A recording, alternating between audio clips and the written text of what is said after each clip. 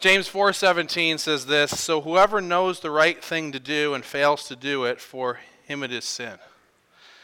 Is there anybody here who has ever owned a Ford Pinto? Anybody? You're lucky to be here.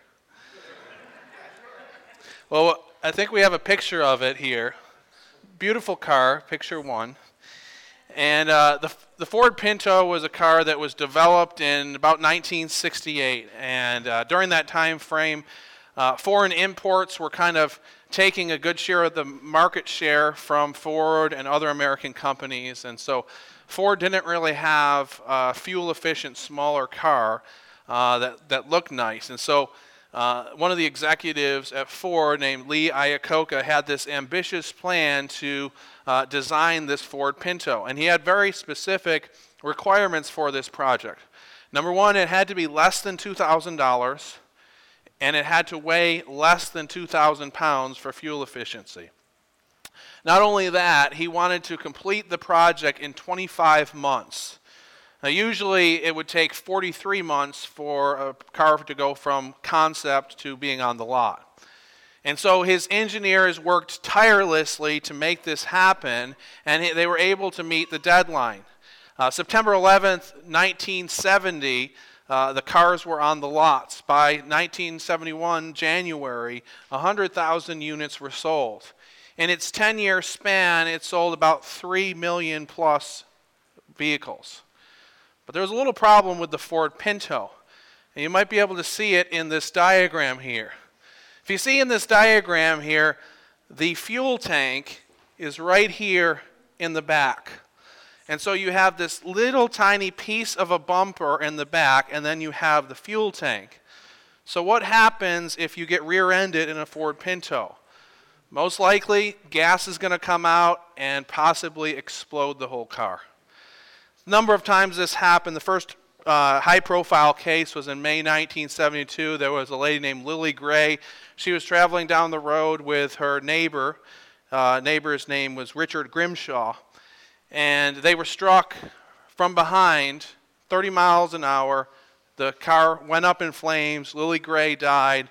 The boy, 12-year-old boy, Richard, survived, but he had burns over 90% of his body, had to have 60 surgeries, but he was alive.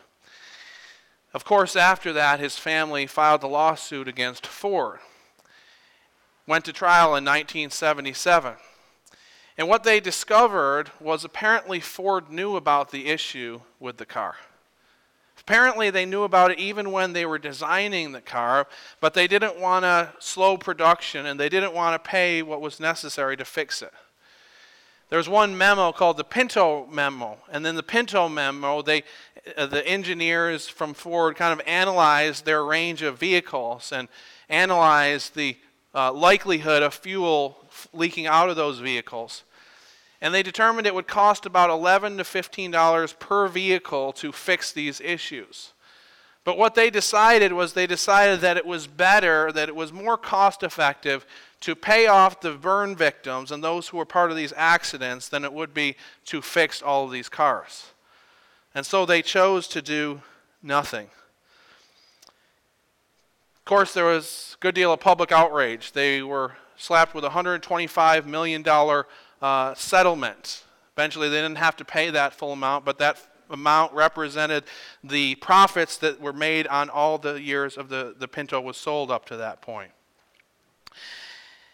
Finally, in 1978, 1.5 million Pintos were recalled from 1971 to 1976. Lee Iacocca was fired, but the lawsuits weren't over. One source I read suggested that there was 118 lawsuits against Ford regarding the Ford Pinto.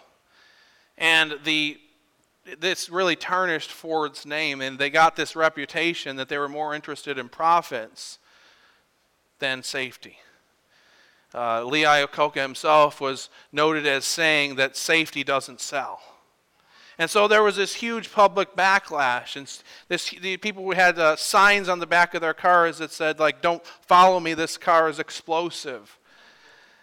And so there was this big public backlash, but what's interesting is that after the fact, people started to research the statistics related to the Ford Pinto. And what they discovered was the fatalities in the Ford Pinto weren't any higher than other vehicles in that class. Some of them, they were actually lower. For example, in 1975, there were less fatalities in the Ford Pinto than there were in the Toyota Corolla, the Datsun, or the VW Bug. And yet everybody knew about the Ford Pinto and the fact that it could explode. Now, why was it so significant? Was there such public backlash? I think it was not because of the fatalities. It was because of the fact that Ford knew that there was a problem. They could have fixed it for $11 to $15 per car, and yet they chose to do nothing. Sometimes not doing something right is almost as bad as doing something wrong. I mean, we've seen this in the scandal of the Catholic Church over the last several decades. There have been many clergy in the Catholic Church who have been accused of sexual misconduct or molestation, a whole host of different things, and that's absolutely terrible and horrible. But even worse than that, it's been discovered that sometimes these issues were covered up, that priests who were accused of such things, rather than being brought to justice, were maybe moved to a different parish or a different school. We saw this with the case of Jerry Sandusky, who molested 10 children over the course of 15 years, and that's all that they know about, maybe even more. And yet they discovered that there were a number of people at Penn State who knew about what was happening, and yet they didn't want to tarnish the name of the school, didn't want to create a conflict, and so they chose to do nothing. I mean, how do you get to a place where these things are allowed to happen in our culture and nobody does anything about them? There's probably a lot of reasons, but I think maybe one reason is that we're so focused on sins of commission that we forget about sins of omission. We're so focused on sins of commission. We're so focused upon not doing wrong things. And those wrong things, there's consequences for doing wrong things. We know that we shouldn't lie, or we shouldn't steal, or we shouldn't commit adultery. And so we avoid these things because we know that these things are bad, but we don't consider what we should be doing. We think about what we shouldn't be doing, but we don't think about what we should be doing. When I was in kindergarten, I was a really quiet kid, and I was terrified of getting in trouble. And I remember going to school, I'd hardly said anything to anybody. Always followed the teacher's direction to the letter. And I remember that we had this passion play, and I was chosen to be Jesus for the passion play. And I thought to myself, that's pretty special. I must be like Jesus. And I think my teacher saw me like that because I was compliant. Was I really like Jesus any more than the other kids? Probably not. I was just quiet. I just was afraid of getting in trouble, so I just went along with what the teacher said. But we have that kind of mindset that people who are compliant, that go along with social norms, those are the people that are righteous and godly. And yet this passage reminds us that they're not only sins of commission. It's not just about avoiding bad things, but sometimes failing to act can be just as bad as doing something wrong. The problem in the story is Eli's sons. I love the way that the narrator of the story describes the sons. He's very direct and very blunt. He says, the sons of Eli were worthless men. They did not know the Lord. Doesn't pull any punches. They're worthless men. They don't know the Lord. It's not that they didn't know about the Lord. They didn't have a relationship with the Lord. And so they served in the temple. They were priests of the Lord. And as priests of the Lord, they were responsible for doing a number of things. And they were also able to take from some of the sacrifices to feed themselves, just like a pastor or minister is paid by a church. In that context, the priests were able to eat some of the offerings that came in. And that's described in Deuteronomy chapter 18, verses 3 to 5. It says, and this shall be the priest's due from the people, from those offering a sacrifice, whether an ox or a sheep. They shall give to the priest the shoulder and the two cheeks and the stomach, the first fruits of your grain, of your wine and of your oil, and the first fleece of your sheep you shall give him. For the Lord your God has chosen him out of all the tribes to stand and minister in the name of the Lord, him and his sons for all time. So God had provided a way for these priests to provide for themselves, and they weren't going hungry. And yet these priests, the sons of Eli, decide that the offerings of God are going to be treated like a buffet. Now, we don't know exactly what is happening, whether there's two sins here or happening or one sin, probably two sins. But if that's the case, the first is that when the sacrifice is being boiled, what they would do is take a fork, probably bigger than a fork that we would know, like a pitchfork, and they would dip it into the boiling pot, and then whatever came out, which would probably be a substantial portion, would be their portion. Other times it says that they preferred that the meat would be roasted. And so the servant of Eli's sons would come and they would say, don't roast it, don't boil it, just give it to us raw and go on your way. And then the person might say, well, why don't we just burn the fat and then you can have whatever is left over. And in doing that, it's remarkable because they were following the teaching of the law and trying to honor God by burning the fat, and yet the priest, he has no intention of following God's law. He just wants what's best for himself. And so the servants of the priest say, just give it to us or we're going to take it by force. I mean, they have no interest in following the will of God. They have no interest in honoring God or serving God. They're just trying to fulfill their own appetites. And not only that, we see later that they're also sleeping with the women who were servants in the temple and leading them astray. In contrast to these two characters, we see Samuel, and we see this kind of wordplay. There's a Hebrew word called na'ar, which means boy or young man.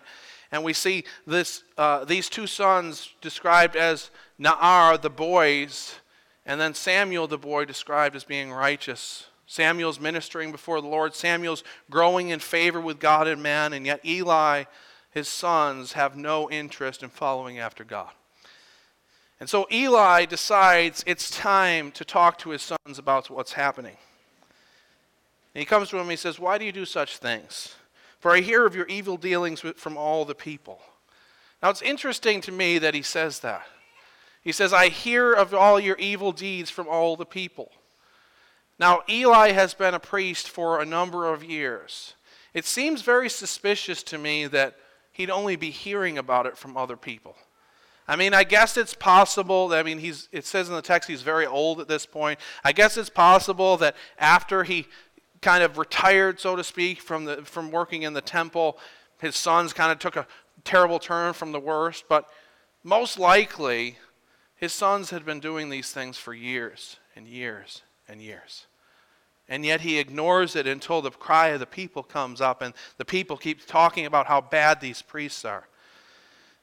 And so Eli says, I've heard some bad things about you. I heard some bad things are happening. And note also that Eli doesn't fully rebuke his sons. He's like, there's a bad report going around. Probably not a good thing. I mean, if you sin against God, who's going to intercede for you? And he speaks of the consequences of that, but he stops short of a full rebuke. I mean, imagine this situation. I mean, I'm a pastor, not a priest. There's big differences between an Old Testament priest and a pastor. But there are a few similarities. So let's say that I'm using the church for my own benefit. So let's say that I decide we're not going to do church in the park anymore. We're not going to do outreach events anymore. And I go to our treasurer, Steve, after the service. And I say, hey, do whatever you have to do to keep the lights on. But then whatever else, just write me a check. And I'm driving a Lamborghini around, and the church is in disrepair. We're not doing any outreach anymore. And I'm just using everything for my own benefit. And we have board meetings. And I say, hey, if you don't do what I want, I'm going to mess you up. And threaten the board members. And imagine that I'm having affairs with multiple members of the church and doing all these terrible things. Now, my dad, he's a believer. He's been a Christian for a number of years, part of this church. What do you think my dad would say to me at that point? Do you think he'd say to me, hey, I heard some bad things are happening. Probably not a good idea. You might want to change some things. I imagine he would be like, he doesn't get very angry, but I imagine he would be livid. Like, what in the world are you doing? What are you doing to God's church? You have no business being a part of this church anymore. Like, you need to leave now. That's my dad who loves me, but if I did stuff like that, I imagine he would be angry. And yet Eli here is just like, heard some bad things about you, probably not a good idea, probably should change. And of course, these sons don't change. And it says in the text that it was the Lord's will to put them to death. What does that mean? I think it means that they had been doing this for such a long time that God has decided he's going to judge them. And that's kind of evidence that Eli maybe has known what's been going on for quite some time, because God's at a point where it's like, there's no more chance of repentance. They're done. I'm going to judge them. And so Eli chooses to do next to nothing. And then it says in the text that a man of God comes to Eli. We don't know the name of this man of God. We know that he's a prophet who speaks on behalf of God. He comes to Eli and he speaks a word of judgment. And I find the word of judgment that he speaks very interesting in verse 29. He says this to Eli, "Why then do you scorn my sacrifices and my offerings that I commanded from my dwelling? And honor your sons above me by fattening yourselves on the choicest parts of every offering of my people Israel." I mean, this is shocking in a sense to me, because to our knowledge, we don't know a lot about Eli. We don't see a lot about his how he ministered in the temple. But as far as we know, he didn't do these things. He didn't mismanage the things of God. He didn't take advantage of God's offering. He didn't defraud the ladies in the temple. He didn't do any of these things. And yet God says to him, "You have scorned my sacrifices and my offering." He says, "You have honored your sons above me." Eli, if you wanted to honor me, you should have done something. And yet your sons have made a mockery of my temple. Your sons have led people away from the worship of the Lord. Your sons have defrauded the ladies in the temple. And yet you honor your sons above me, and you choose to do nothing. And you can imagine Eli saying, "But I didn't do anything wrong. I mean, I served you faithfully. I did everything required in the law." And you can imagine God saying, "Yeah, but your sons ruined my temple and you didn't do anything about it." It was a sin of omission. It was not that he himself did something wrong, but he failed to do what was right. I think this passage teaches us something very important. And I think it teaches us that godly people are not passive people. Godly people are not passive people. Godly people are not simply about avoiding bad things, but about doing good things, about bringing forth the kingdom of God among the affairs of men. And we see this throughout Scripture in a number of places. In Matthew chapter 25, Jesus talks about those who care for the needy and the hurting, and those who don't care for the needy and the hurting. Look what it says in Matthew chapter 25. "And he will place the sheep on his right, but the goats on the left. Then the king will say to those on his right, 'Come, you who are blessed by my Father, inherit the kingdom prepared for you from the foundation of the world. For I was hungry, and you gave me food. I was thirsty, and you gave me drink. I was a stranger, and you welcomed me. I was naked, and you clothed me. I was sick, and you visited me. I was in prison, and you came to me.' Then the righteous will answer him, saying, 'Lord, when did we see you hungry and feed you, or thirsty and give you drink? When did we see a stranger and welcome you, or naked and clothe you? When did we see you sick or in prison and visit you?' And the king will answer them, 'Truly I say to you, as you did it to one of the least of my brothers, you did it to me.' Then he will say to those on his left, 'Depart from me, you cursed, into the eternal fire prepared for the devil and his angels.'" Now the goats, those who didn't help those who were in need, they might have some pretty compelling arguments. I mean, you can imagine one of them saying, "Jesus, I'm not the one who made that person hungry and thirsty. I mean, if you want to blame someone, you can blame the government bureaucrats or the corporations that took advantage of them and made them poor. I mean, I didn't cause that situation." You could say, "Well, Jesus, I didn't cause that person to be a stranger. I mean, I'm not the one that made that person leave their homeland and go to a strange land, and I had nothing to do with that. Jesus, I didn't make that person sick. I had nothing to do with that. I'm not a doctor. I didn't make them sick. It has nothing to do with me." Jesus, that person who's in prison, he's in prison because he did things that were wrong. I didn't put him there, and so why should I be held responsible for what he's doing? You can imagine Jesus saying, no, you didn't cause it, but you could have done something, and you chose to do nothing. You think about the story of the Good Samaritan. Man's going from Jerusalem to Jericho. He's attacked by thieves. The thieves rob him, leave him for dead on the side of the road. The priest, what does the priest do? He goes and walks by on the other side. The Levite does the same thing. The only one who helps is the Samaritan. You can imagine the priest and the Levite saying, hey, I didn't rob this man. I didn't beat him. I didn't leave him for dead. I didn't do anything wrong. That's the point. You didn't do anything. You just walked by on the other side. You couldn't be bothered by the suffering of your fellow brother. Dr. Carl Menninger writes this in his book, Whatever Became of Sin. He says, if a dozen people are in a lifeboat, one of them discovers a leak near where he is sitting, is there any doubt as to his responsibility?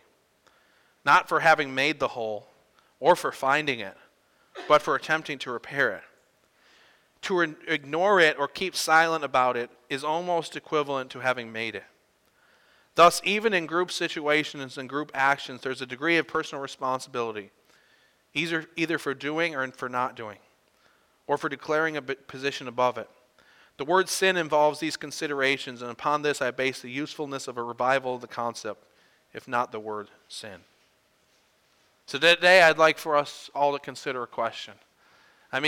Oftentimes when we think about the things of God, we consider the question, what is God calling me not to do? When we think about that question, it's a pretty easy question to answer most of the time. We know what we shouldn't be doing. We know we shouldn't be lying or doing a host of different things. Maybe actually stopping those things might be difficult. We know what we shouldn't be doing. But the other question is more difficult. What should we be doing? What are we not doing that we should be doing in our lives?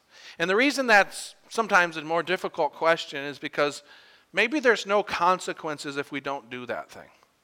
If you're walking down the road and you club somebody in the head, there's going to be a consequence for that. That's a bad thing that you did.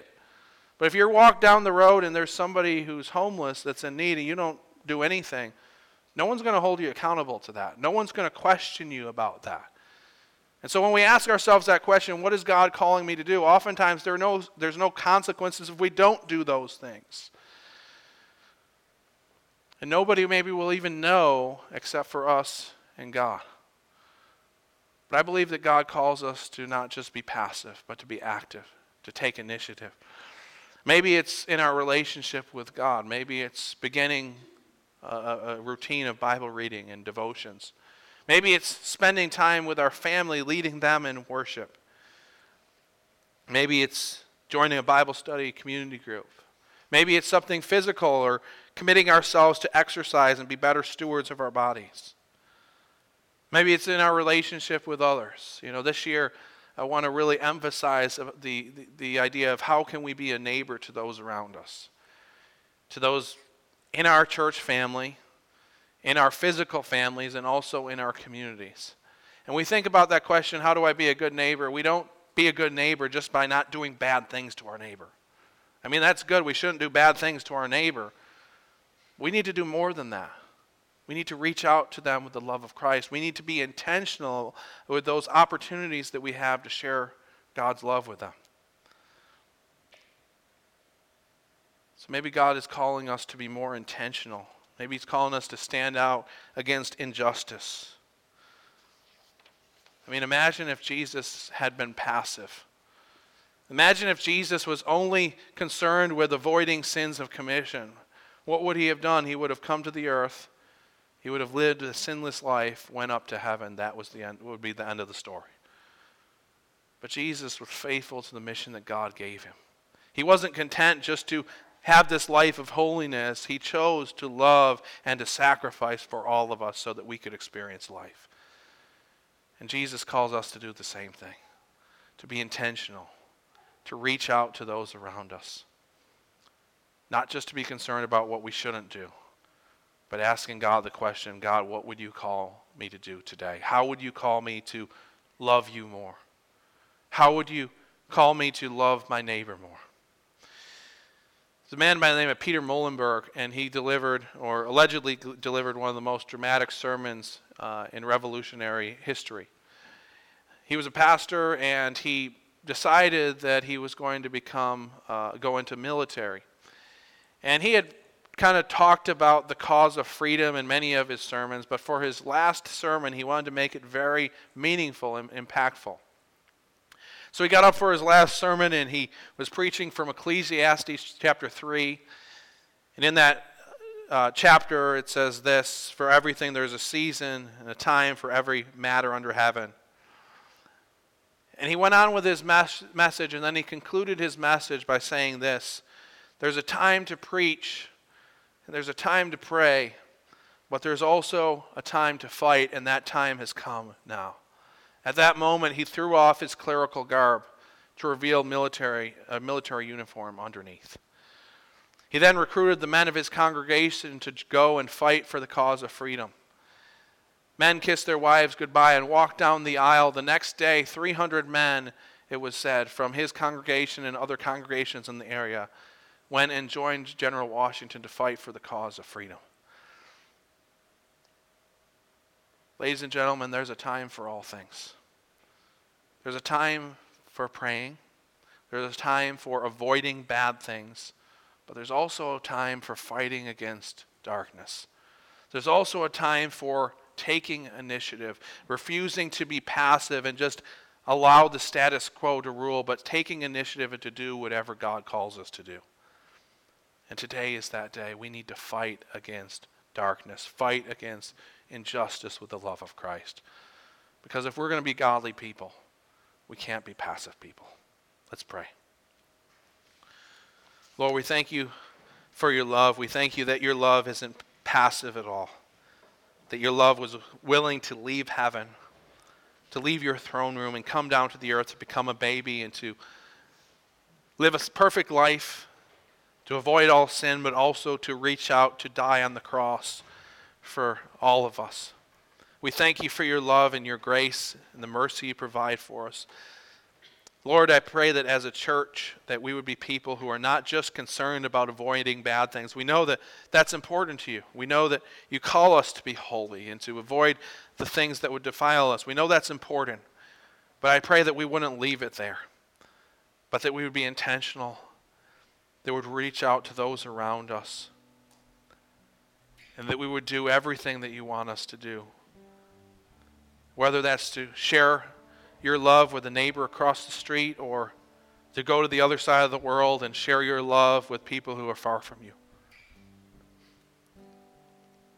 Lord, save us from being passive. Save us from being on this journey of just going with the flow, because we don't want to go with the flow. We want to go where you're going. Lord, lead us. Help us to be obedient. In Christ's name I pray. Amen.